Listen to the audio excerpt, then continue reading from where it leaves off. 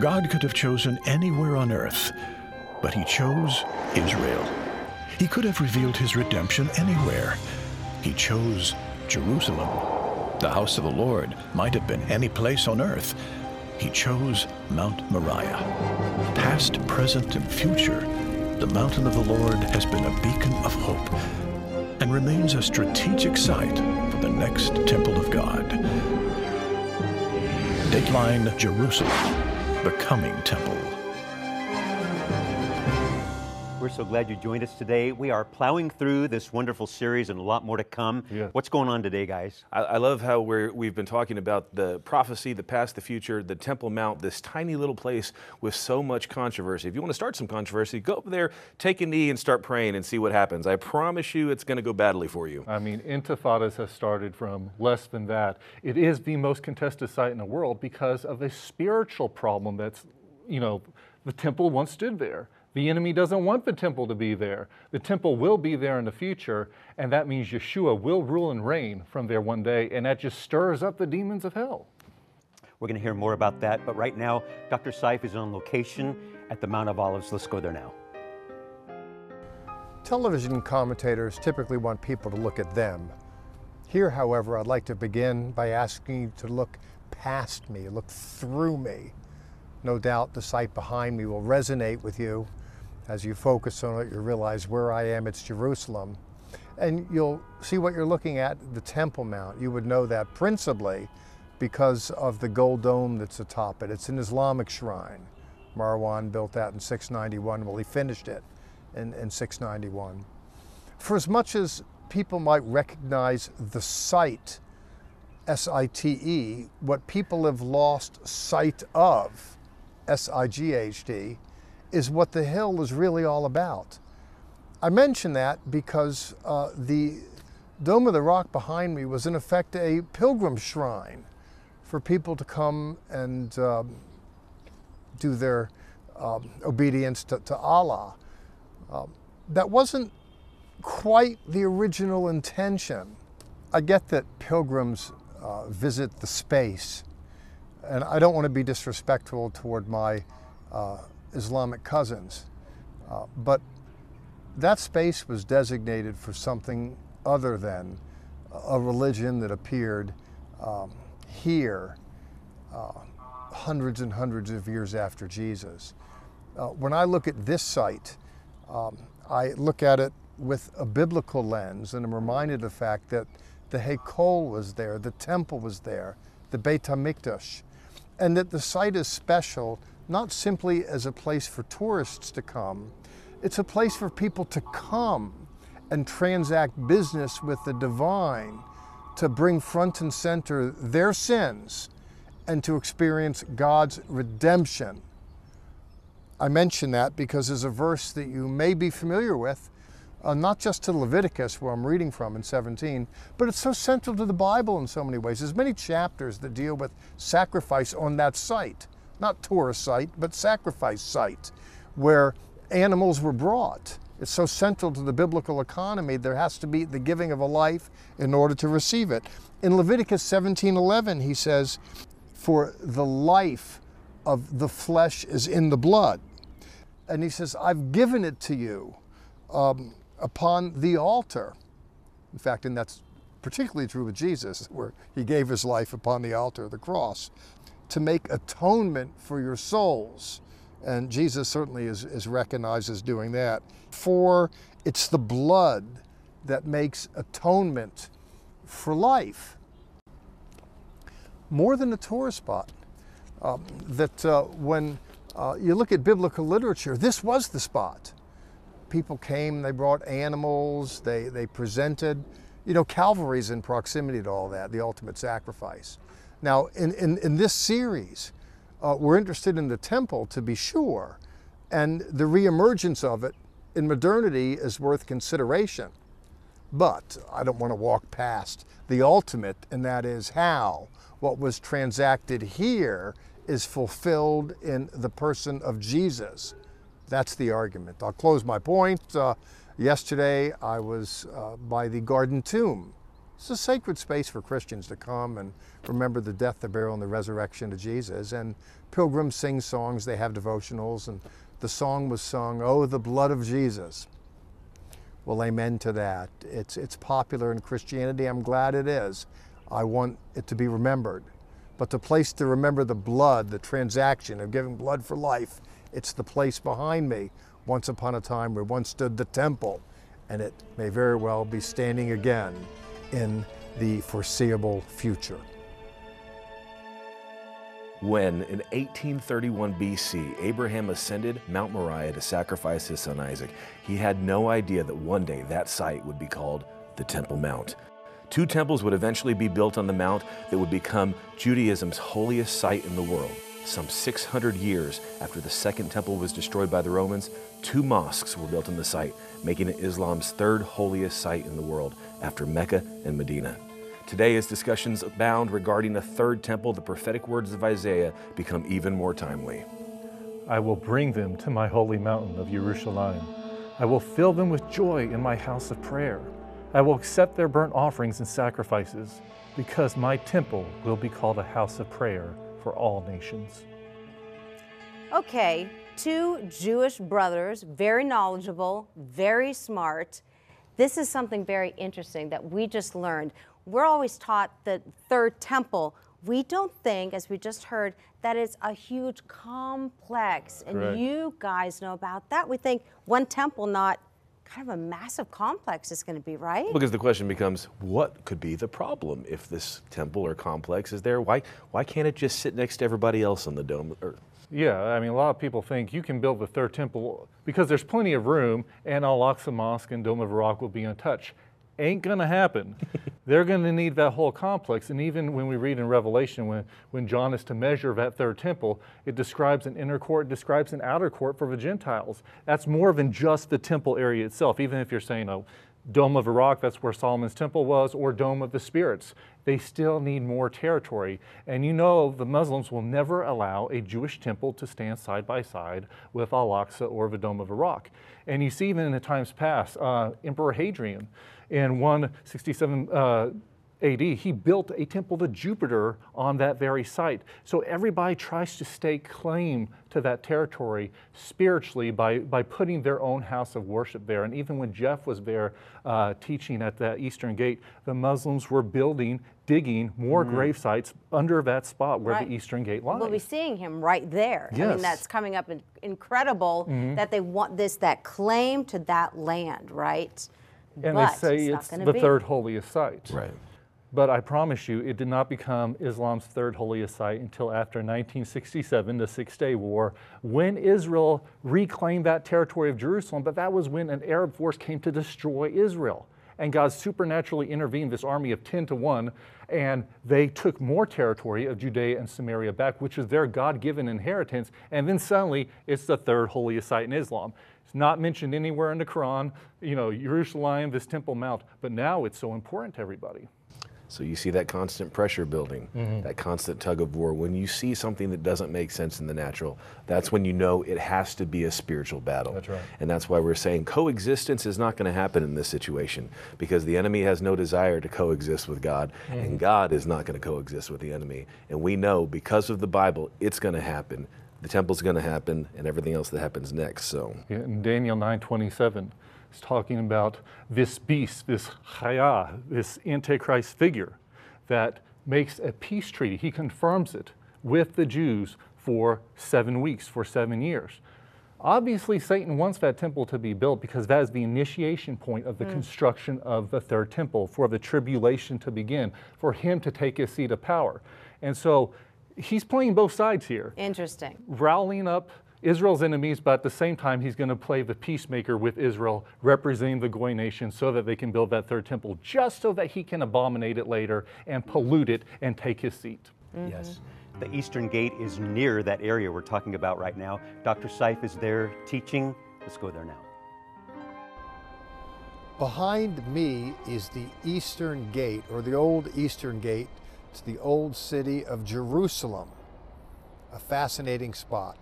Proximate to it is a cemetery, and I'm standing in a cemetery right now, and I'm excited to do so. Most people would think that's very exciting. This is an Arab Muslim cemetery adjacent to the Eastern Gate. And adjacent to this cemetery, this Muslim cemetery, is a Jewish cemetery that carpets a good section of the Mount of Olives. Now, when I tell you I'm excited to come to you from this place, that sounds, a bit out of place for a cemetery, but those that are buried here are excited to be at this place for comparable reasons. They're getting box office seats to the greatest show on earth in the Messianic era. I mention that because certainly, and I speak more to Jewish senses and sensibilities, there's an anticipation of a resurrection to come. And not only is there an anticipation of a resurrection to come, and thus individuals want to be buried close to the holy city, in the holy city to come is, per the understanding of religious Jews, for reasons that we'll explore, comes the emergence of a temple complex. We know that Solomon built a temple. It was destroyed. Exiles returned, and Herod refurbished the temple. That was the temple in Jesus' day. Eventually that was felled. It was destroyed. But there's an understanding in biblical literature, both in the Newer Testament and the Older Testament, that there's another temple to come. And individuals believe, of course, there's only one place for it to be, and that's behind me here at the temple complex. I want to explore a text in a second that gives voice to the priests that'll be officiating in that temple to come. But at the outset, what I want to do is overcome an objection that many evangelicals have with the notion of a rebuilt temple and a priesthood that is then redeveloped in the temple. It's adjudged to be superfluous in that Jesus Christ died for our sins and is the high priest and sacrifice. Some allege that this is all delusional, it's fantasy, because there's no need, because Jesus is the priest and the sacrifice. There's no need for a temple, there's no need for a priesthood, there's no need for a sacrifice. Historically, sacrifice has always been an integral part of atonement, both in the wilderness tabernacle and the ensuing Jerusalem temples. David Parsons gives his perspective on the third temple.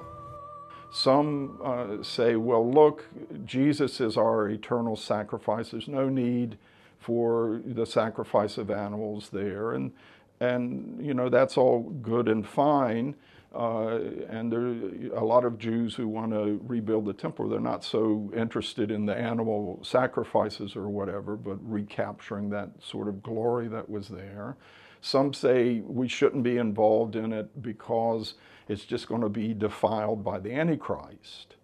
And you can actually find 3 places in the book of Daniel where he talks about an abomination of desolation, and each is a separate one.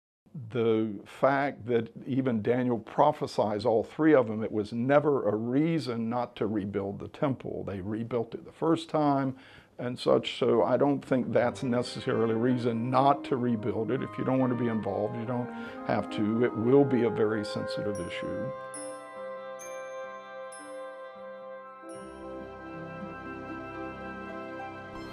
Biblical authors in both the Older and the Newer Testament give voice to a coming new temple, with Israel's regathering as a nation state, with the retaking of Jerusalem as the holy city. With all of that, there are now interests in the temple's redevelopment. And of course, in this series, we're exploring, in order to rededicate a rededicated temple, you need to have the ashes of red heifer, and even those have been found in Texas. Go Texas. Our cameras were there on a Texas ranch when rabbis from Jerusalem's Temple Institute carefully inspected the para adumah, the red heifers. 5 suitable heifers were found and later taken to Israel, where again we documented their whereabouts. There's little question that the subject of the heifers has stirred considerable interest in these prophetic times. So I spoke to prophecy expert Mark Hitchcock, author of the book The End, about his perspective. You know, red heifers, that's all you have to say. Everybody's talking about them nowadays. I was present at the selection process when the rabbis were inspecting them. It was a sobering event, just to say the least. Do you think this is a prophetic game changer, their appearance after what would say 2,000 years, pure red heifers? Well, I think it is. Just the fact that they're looking for them, I think, is a game changer. That's right. The fact that there's this kind of momentum to be searching for them. Yeah, they found these 5 red heifers. I think it's in Texas. They arrived in Israel, I think in September of last year, of 2022. Yes. And they're kind of watching them. They quarantined them for a while. I think they're too young now. They have to be at least 3 years of age. So they're waiting till they're that age. But I understand too that they believe that these red heifers, the red heifer ceremony, slaying them and reducing them to ashes, has to occur overlooking where they can see the Temple Mount. That's true. And they purchased some land over on the Mount of Olives where this can take place. So all these things are in place, but they're going to have red heifers for the purification of the priests. Yes. For the third temple. So I think it is prophetically significant. Now, whether these 5 or the 5 or not. If they stay pure or not, yeah. That's right. And they could certainly be the 5 if it's going to happen within some period of time. But we don't know that for sure. But to me, it's just the fact that they're trying to get these red heifers together. They've already got the menorah there, the Temple Institute's collecting all these implements. They're trying to have a priesthood established. So all these things are kind of converging at the same time, but the red heifers, I think, is really an important piece to that puzzle, and I do think it's prophetically significant. On a past program in this series, we documented the place where the ashes of a red heifer will be gathered on the Mount of Olives, facing the eastern gate. Dr. Seif continues from that gate along the eastern wall of the Temple Mount. Ezekiel, earlier in his book, when I say earlier, it's because I'm in chapter 44 here, gave voice to the fact that Hebrews are going to be regathered from the world over and come back to the nation of Israel. And goes into great detail about a temple that's going to be rebuilt. And it's not just a model temple. I want to look in chapter 44 and read a few verses. Beginning in verse 15, he says, the priests and the Levites that kept charge of the sanctuary in days past, they are going to come again. He says in verse 15, the omdu lifonai, and they shall minister before me once again. There's an emergent priesthood, and there's ministry of priesthood. In verse 16, it's even more explicit. He says, Hema yavou el mikdashi, and they shall enter into my sanctuary. For them to enter into a sanctuary, there has to be a sanctuary. If you take the Bible literally, it gives voice to a reemergent complex to attend to this business. V'hema yikrevu el shochani, and they shall come near to my table, he says, l'sarteni, and minister unto me. It's very interesting that when you look at biblical literature, the Ezekiel text specifically here, but it's not exclusive to this. There's an understanding that in the eschaton, that is in days future, there is going to be a redeveloped temple. And it begs the question, what ought Christians to do with this, particularly those that it seems to offend sense and sensibility? A few things. First of all, keep in mind that when we take the Lord's Supper in church, the minister is acting in effect as a priest, and he is in effect remembering the sacrifice and then giving it to others, akin to what priests would do in the temple complex. Now, in a communion service, Eucharist, call it what you will, it's commemorative in nature. It's symbolic. In terms of the refabrication of a temple complex and a priesthood, it's symbolic as well. Evangelicals that envision there is a coming temple even with all that, there's an understanding that Jesus is the ultimate sacrifice and high priest, and that business is taken care of. But there's a cogent argument that there are sacrifices that are instituted as a commemoration of the ultimate sacrifice, and that is the person of Jesus. We've already seen in this series how the altar of sacrifice played an important place in the tabernacle. It pictured what was to come in the temple and also served as a map of God's salvation plan. Ariel Sims tells us more. There's so much in the tabernacle, and I mean throughout the entire Old Testament, but especially in the tabernacle, that that points to Yeshua, to Jesus. What the tabernacle really is it is a map of God's salvation plan. The beginning of the map, the start of the map, where we are, is separation from God in our sin. And the end point, the X, where the treasure is buried, where we want to get to, that's back to the Holy of Holies, back to the presence of God, back to our relationship with Him, or back to the Garden of Eden, what God originally intended. And so what the tabernacle is that it's a map that shows the process of what needs to happen if we want to get back to a relationship with God, back into His presence and glory. So even before we talk about Yeshua and Jesus, we just see, first of all, for example, the altar being the first item that we see when we come into the courtyard. If you want to get to God, first there must be a sacrifice. And it's through the sacrifice that we are purified, which is what the wash base represents. We cannot be purified without a sacrifice first. So it's through the blood of the sacrifice that we are purified, and then we can enter into God's presence. Even before the altar, we have the gate. The gate that was the only way to enter into the courtyard in the first place. If anyone tried to sneak in through any other way into the courtyard, under the fence or whatever, they would die. So the gate was the only way to come in. Yeshua says, I am the gate. So when he says, I am the gate, he's talking to Pharisees, educated, learned Jews who know exactly what he means when he says, I am the gate, where he's referencing the gate of the courtyard, basically saying, I am the only way to get to God. Yeshua says, I am the bread of life. He's referencing the showbread, where he's basically saying, I am the provider. Or when he says, I am the light of the world, he's referencing the menorah, where he said he's the light of the world. The menorah represents Yeshua as the light of the world. So really everything points to Yeshua, and he references the tabernacle when he says many of these I ams throughout the Gospel of John. And the ultimate purpose of the tabernacle back then was to be a dwelling place for God. The very first thing that God says about the tabernacle in Exodus chapter 25, God talks to Moses on Mount Sinai, and he says, build me a tabernacle that I may dwell among them. Then he is talking about the Israelites. So the tabernacle, first and foremost, is meant to be a dwelling place for the Lord.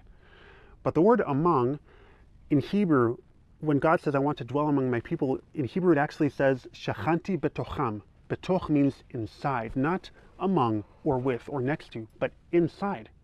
Why would God use that type of language? Because God dwelling in the tabernacle symbolizes how he dwells inside of us today.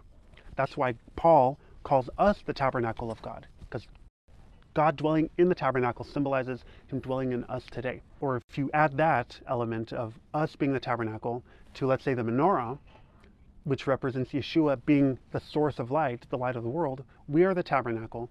Yeshua is the light. Just as the walls of the tabernacle reflected the light of the menorah, we also need to reflect the light of Jesus, of Yeshua. So that's just one of many, many things of how this all points to Yeshua, to salvation through Yeshua.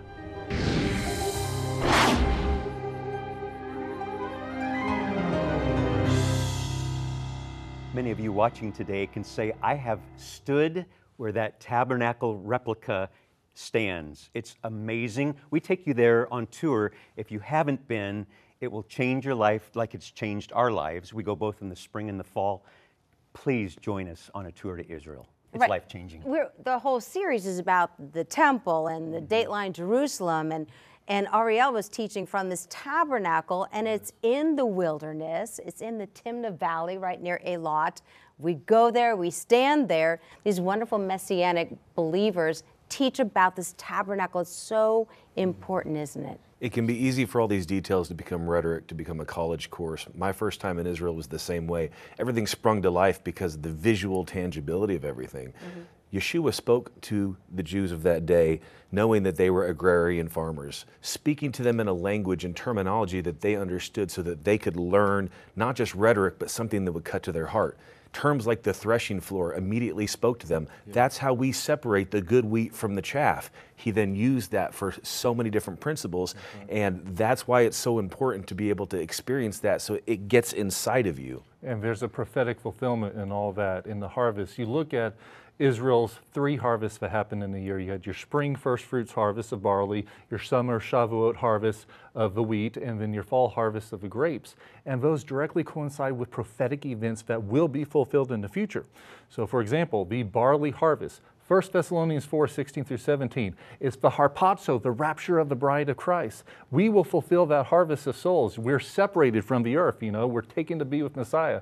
But then the wheat harvest is the next one that happens. That doesn't occur until the end of the tribulation, in which in Matthew 24, 30 through 31, Yeshua sends his angels to gather his elect from the 4 corners of the earth.